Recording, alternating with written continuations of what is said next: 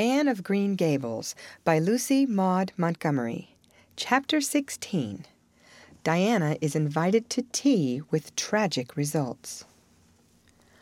October was a beautiful month at Green Gables when the birches in the hollow turned as golden as sunshine and the maples behind the orchard were royal crimson and the wild cherry trees along the lane put on the loveliest shades of dark red and bronzy green while the fields sunned themselves in aftermaths.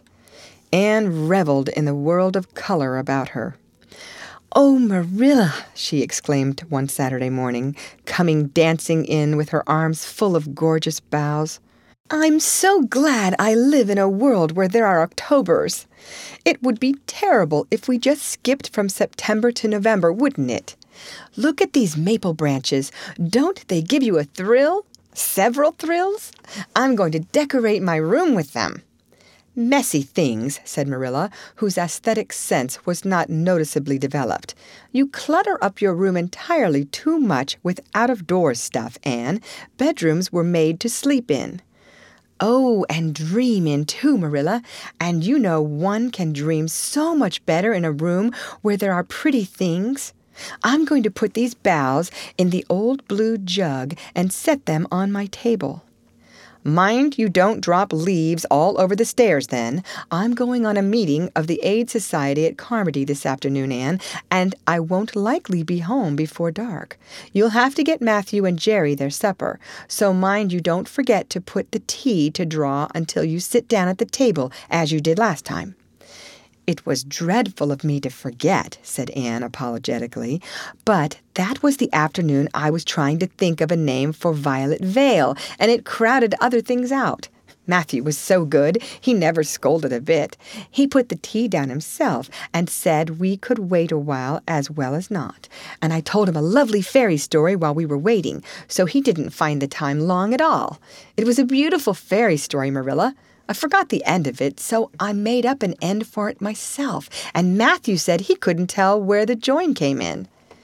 "Matthew would think it all right, Anne, if you took a notion to get up and have dinner in the middle of the night, but you keep your wits about you this time, and I don't really know if I'm doing right. It may make you more addlepated than ever, but you can ask Diana to come over and spend the afternoon with you and have tea here." "Oh, Marilla!" Anne clasped her hands. "How perfectly lovely! You are able to imagine things after all, or else you'd never have understood how I've longed for that very thing. It will seem so nice and grown-uppish. No fear of my forgetting to put the tea to draw when I have company. Oh, Marilla, can I use the rosebud spray tea set?" "No, indeed. The rosebud tea set? Well, what next? You know I never use that except for the minister or the aides. You'll put down the old brown tea set. But you can open the little yellow crock of cherry preserves. It's time it was being used anyhow. I believe it's beginning to work. And you can cut some fruitcake and have some of the cookies and snaps."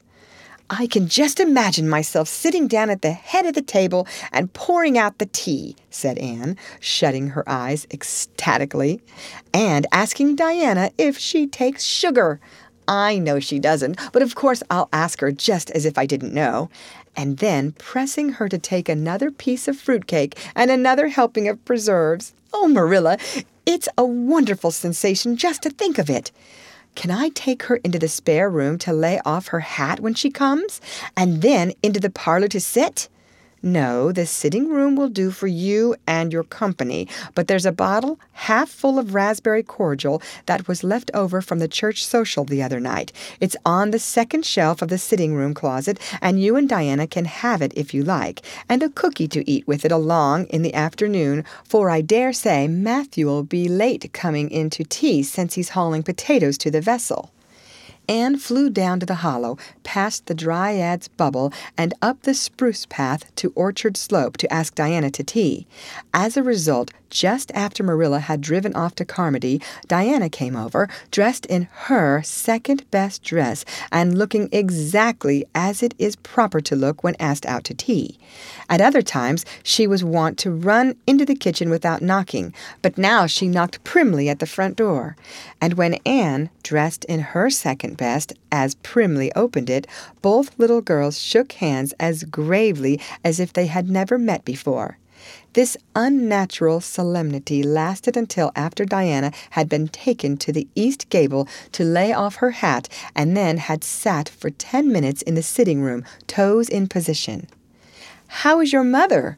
inquired Anne politely, just as if she had not seen Mrs. Barry picking apples that morning in excellent health and spirits. "She is very well, thank you. I suppose Mr. Cuthbert is hauling potatoes to the lily sands this afternoon, is he?" said Diana, who had ridden down to Mr. Harmon Andrews that morning in Matthew's cart. "Yes, our potato crop is very good this year. I hope your father's crop is good too." "It is fairly good, thank you. Have you picked many of your apples yet?" "Oh, ever so many," said Anne, forgetting to be dignified and jumping up quickly. "Let's go out to the orchard and get some of the red sweetings, Diana. Marilla says we can have all that are left on the tree." Marilla is a very generous woman. "She said we could have fruit cake and cherry preserves for tea, but it isn't good manners to tell your company what you are going to give them to eat, so I won't tell you what she said we could have to drink. Only if it begins with an R and a C and its bright red color. I love bright reds, don't you? They taste twice as good as any other color." The orchard, with its great sweeping boughs that bent to the ground with fruit, proved so delightful that the little girls spent most of the afternoon in it, sitting in a grassy corner where the frost had spared the green and the mellow autumn sunshine lingered warmly, eating apples and talking as hard as they could. Diana had much to tell Anne of what went on in school. She had to sit with Gertie Pye, and she hated it. Gertie squeaked her pencil all the time, and it just made her, Diana's blood, run cold. Ruby Gillis had charmed all her warts away. True's you live with a magic pebble that only Mary Jo from the creek gave her. You had to rub the warts with the pebble and then throw it away over your left shoulder at the time of the new moon, and the warts would all go. Charlie Sloane's name was written up with M. White's on the porch wall, and M. White was awful mad about it. Sam Bolter had sassed Mr. Phillips in class, and Mr. Phillips whipped him, and Sam's father came down to the school and dared Mr. Phillips to lay a hand on one of his children again, and Mattie Andrews had a new red hood and a blue crossover with tassels on it, and the airs she put on about it were perfectly sickening. And Lizzie Wright didn't speak to Mamie Wilson because Mamie Wilson's grown-up sister had cut out Lizzie Wright's grown-up sister with her beau. And everybody missed Anne so and wished she'd come to school again. And Gilbert Blythe. But Anne didn't want to hear about Gilbert Blythe. She jumped up hurriedly and said, suppose they go in and have some raspberry cordial. Anne looked on the second shelf of the room pantry, but there was no bottle of raspberry cordial there. Search revealed it away back on the top shelf. Anne put it on a tray and set it on the table with a tumbler. "Now, please help yourself, Diana," she said politely. "I don't believe I'll have any just now. I don't feel as if I wanted any after all those apples."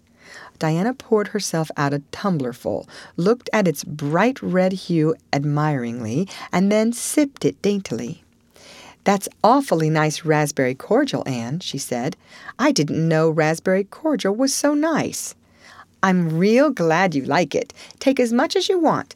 I'm going to run out and stir the fire up. There are so many responsibilities on a person's mind when they're keeping house, isn't there?" When Anne came back from the kitchen, Diana was drinking her second glassful of cordial, and being entreated thereto by Anne, she offered no particular objection to the drinking of a third. The tumblerfuls were generous ones, and the raspberry cordial was certainly very nice. "The nicest I ever drank," said Diana. "It's ever so much nicer than Mrs. Lynde's, although she brags of her so much. It doesn't taste a bit like hers." I should think Marilla's raspberry cordial would probably be much nicer than Mrs. Lynde's," said Anne loyally. "Marilla is a famous cook. She is trying to teach me to cook, but I assure you, Diana, it is uphill work. There's so little scope for imagination in cookery. You just have to go by rules. The last time I made a cake, I forgot to put the flour in. I was thinking the loveliest story about you and me, Diana. I thought you were desperately ill with smallpox, and everybody deserted you, but I went boldly to your bedside and nursed you back to life. And then I took the smallpox and died, and I was buried under those poplar trees in the graveyard, and you planted a rose bush by my grave and watered it with your tears. And you never, never forgot the friend of your youth who sacrificed her life for you. Oh, it was such a pathetic tale, Diana. The tears just rained down over my cheeks while I mixed the cake, but I forgot the flour, and the cake was a dismal failure. Flour is so essential to cakes, you know." Marilla was very cross, and I don't wonder. I'm a great trial to her. She was terribly mortified about the pudding sauce last week. We had a plum pudding for dinner on Tuesday, and there was half the pudding and a pitcher full of sauce left over. Marilla said there was enough for another dinner and told me to set it on the pantry shelf and cover it. I meant to cover it just as much as could be, Diana, but when I carried it in, I was imagining I was a nun. Of course, I'm a Protestant, but I imagined I was a Catholic, taking the veil to bury a broken heart in cloistered seclusion, and I forgot all about covering the pudding sauce. I thought of it next morning and ran to the pantry. Diana, fancy if you can my extreme horror at finding a mouse drowned in that pudding sauce. I lifted the mouse out with a spoon and threw it out in the yard, and then I washed the spoon in 3 waters. Marilla was out milking, and I fully intended to ask her when she came in if I'd give the sauce to the pigs. But when she did come in, I was imagining that I was a frost fairy going through the woods, turning the trees red and yellow, whichever they wanted to be, so I never thought about the pudding sauce again, and Marilla sent me out to pick apples. Well, Mr. and Mrs. Chester Ross from Spencervale came here that morning. You know they are very stylish people, especially Mrs. Chester Ross. When Marilla called me in, dinner was all ready, and everybody was at the table. I tried to be as polite and dignified as I could be, for I wanted Mrs. Chester Ross to think I was a ladylike little girl, even if I wasn't pretty. Everything went right until I saw Marilla coming with the plum pudding in one hand and the pitcher of pudding sauce warmed up in the other. Diana, that was a terrible moment. I remembered everything, and I just stood up in my place and shrieked out, "Marilla, you mustn't use that pudding! There was a mouse drowned in it! I forgot to tell you before." Oh, Diana, I shall never forget that awful moment if I lived to be 100. Mrs. Chester Ross just looked at me, and I thought I would sink through the floor with mortification. She is such a perfect housekeeper, and fancy what she must have thought of us. Marilla turned red as fire, but she never said a word then. She just carried that sauce and pudding out and brought in some strawberry preserves. She even offered me some, but I couldn't swallow a mouthful. It was like heaping coals of fire on my head. After Mrs. Chester Ross went away, Marilla gave me a dreadful scolding. "Why, Diana, what is the matter?" Diana had stood up very unsteadily. Then she sat down again, putting her hands to her head. I'm awful sick," she said a little thickly. I must go right home." "Oh, you mustn't dream of going home without your tea," cried Anne in distress. "I'll get it right off. I'll go and put the tea down this very minute." "I must go home," repeated Diana stupidly but determinedly. "Let me get you a lunch anyhow," implored Anne. "Let me give you a bit of fruit cake and some of the cherry preserves. Lie down on the sofa for a little while and you'll be better." "Where do you feel bad?" "I must go home," said Diana, and that was all she would say. In vain Anne pleaded. "I never heard of company going home without tea," she mourned. "Oh, Diana, do you suppose that it's possible you're really taking the smallpox? If you are, I'll go and nurse you. You can depend on that. I'll never forsake you. But I do wish you'd stay till after tea. Where do you feel bad?" "I'm awful dizzy," said Diana. And indeed, she walked very dizzily.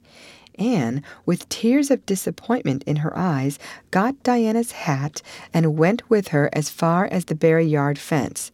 Then she wept all the way back to Green Gables, where she sorrowfully put the remainder of the raspberry cordial back into the pantry and got tea ready for Matthew and Jerry, with all the zest gone out of the performance. The next day was Sunday, and as the rain poured down in torrents from dawn till dusk, Anne did not stir abroad from Green Gables. Monday afternoon, Marilla sent her down to Mrs. Lynde's on an errand. In a very short space of time, Anne came flying back up the lane with tears rolling down her cheeks. Into the kitchen she dashed and flung herself face downward on the sofa in an agony. "Whatever has gone wrong now, Anne?" queried Marilla in doubt and dismay. "I do hope you haven't gone and been saucy to Mrs. Lynde again." No answer from Anne save more tears and stormier sobs. "Anne Shirley, when I ask you a question, I want to be answered. Sit right up this very minute and tell me what you are crying about." Anne sat up, tragedy personified. "Mrs. Lynde was up to see Mrs. Barry today, and Mrs. Barry was in an awful state," she wailed. "She says that I set Diana drunk Saturday and sent her home in a disgraceful condition. And she says I must be a thoroughly bad, wicked little girl, and she's never going to let Diana play with me again. Oh, Marilla, I'm just overcome with woe." Marilla stared in blank amazement. "Set Diana drunk?" she said when she found her voice. "Anne, are you or Mrs. Barry crazy? What on earth did you give her?" "Not a thing but raspberry cordial," sobbed Anne. "I never thought raspberry cordial would set people drunk, Marilla, not even if they drank 3 big tumblerfuls as Diana did. Oh, it sounds so like Mrs. Thomas's husband, but I didn't mean to set her drunk."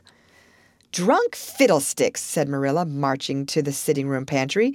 There on the shelf was a bottle which she at once recognized as one containing some of her 3-year-old homemade currant wine, for which she was celebrated in Avonlea, although certain of the stricter sort, Mrs. Barry among them, disapproved strongly of it.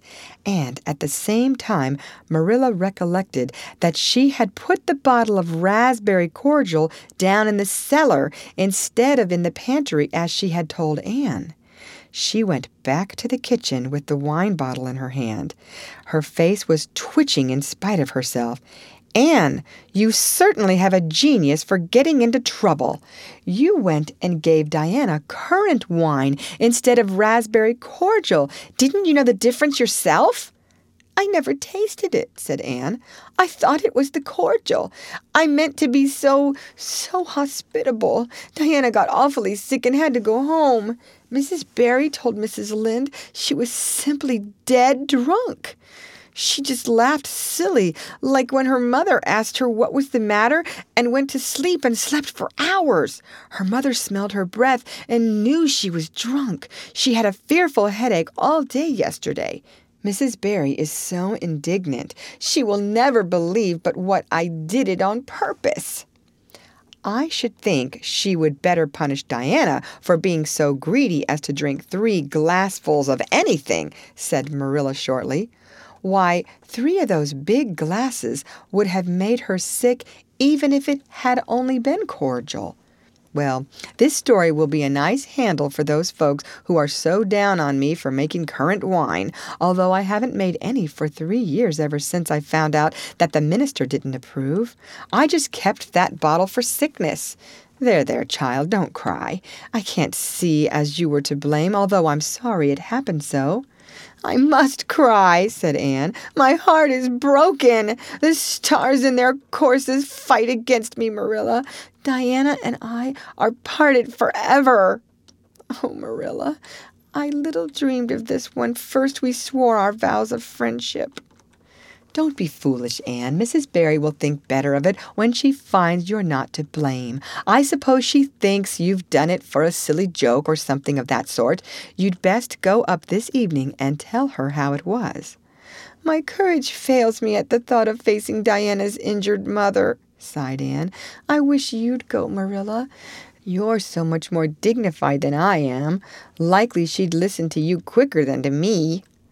"Well, I will," said Marilla, reflecting that it would probably be the wiser course.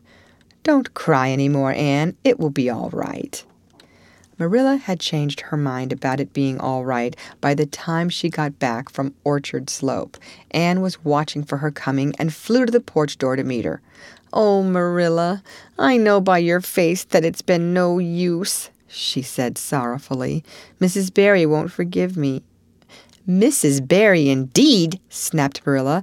"Of all the unreasonable women I ever saw, she's the worst.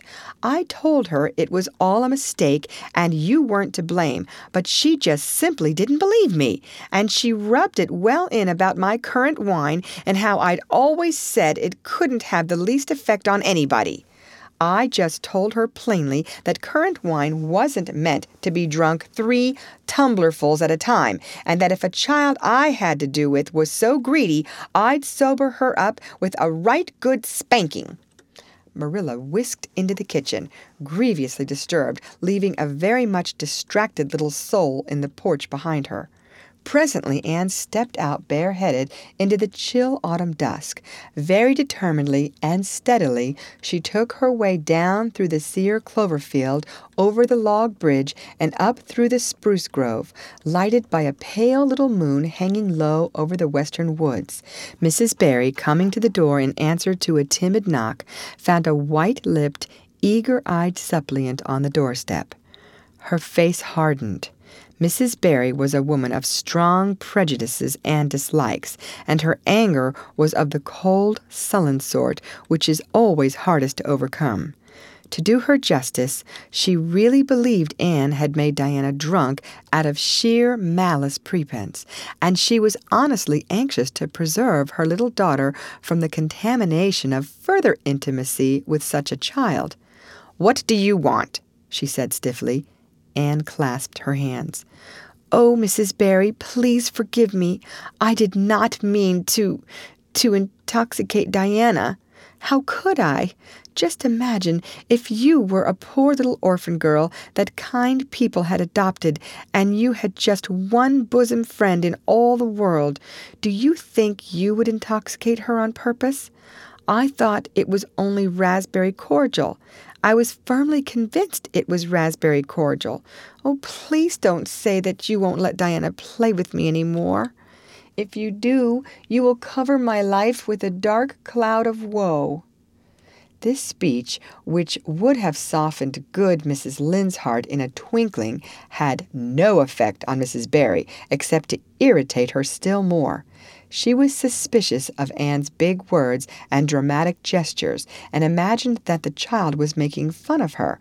So she said coldly and cruelly, "I don't think you are a fit little girl for Diana to associate with. You'd better go home and behave yourself." Anne's lips quivered. "Won't you let me see Diana just once to say farewell?" she implored. "Diana has gone over to Carmody with her father," said Mrs. Barry, going in and shutting the door. Anne went back to Green Gables calm with despair. "My last hope is gone," she told Marilla. "I went up and saw Mrs. Barry myself, and she treated me very insultingly. Marilla, I do not think she is a well-bred woman.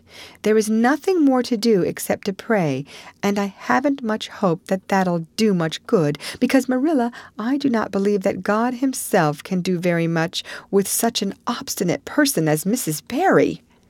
"Anne, You shouldn't say such things, rebuked Marilla, striving to overcome that unholy tendency to laughter which she was dismayed to find growing upon her. And indeed, when she told the whole story to Matthew that night, she did laugh heartily over Anne's tribulations.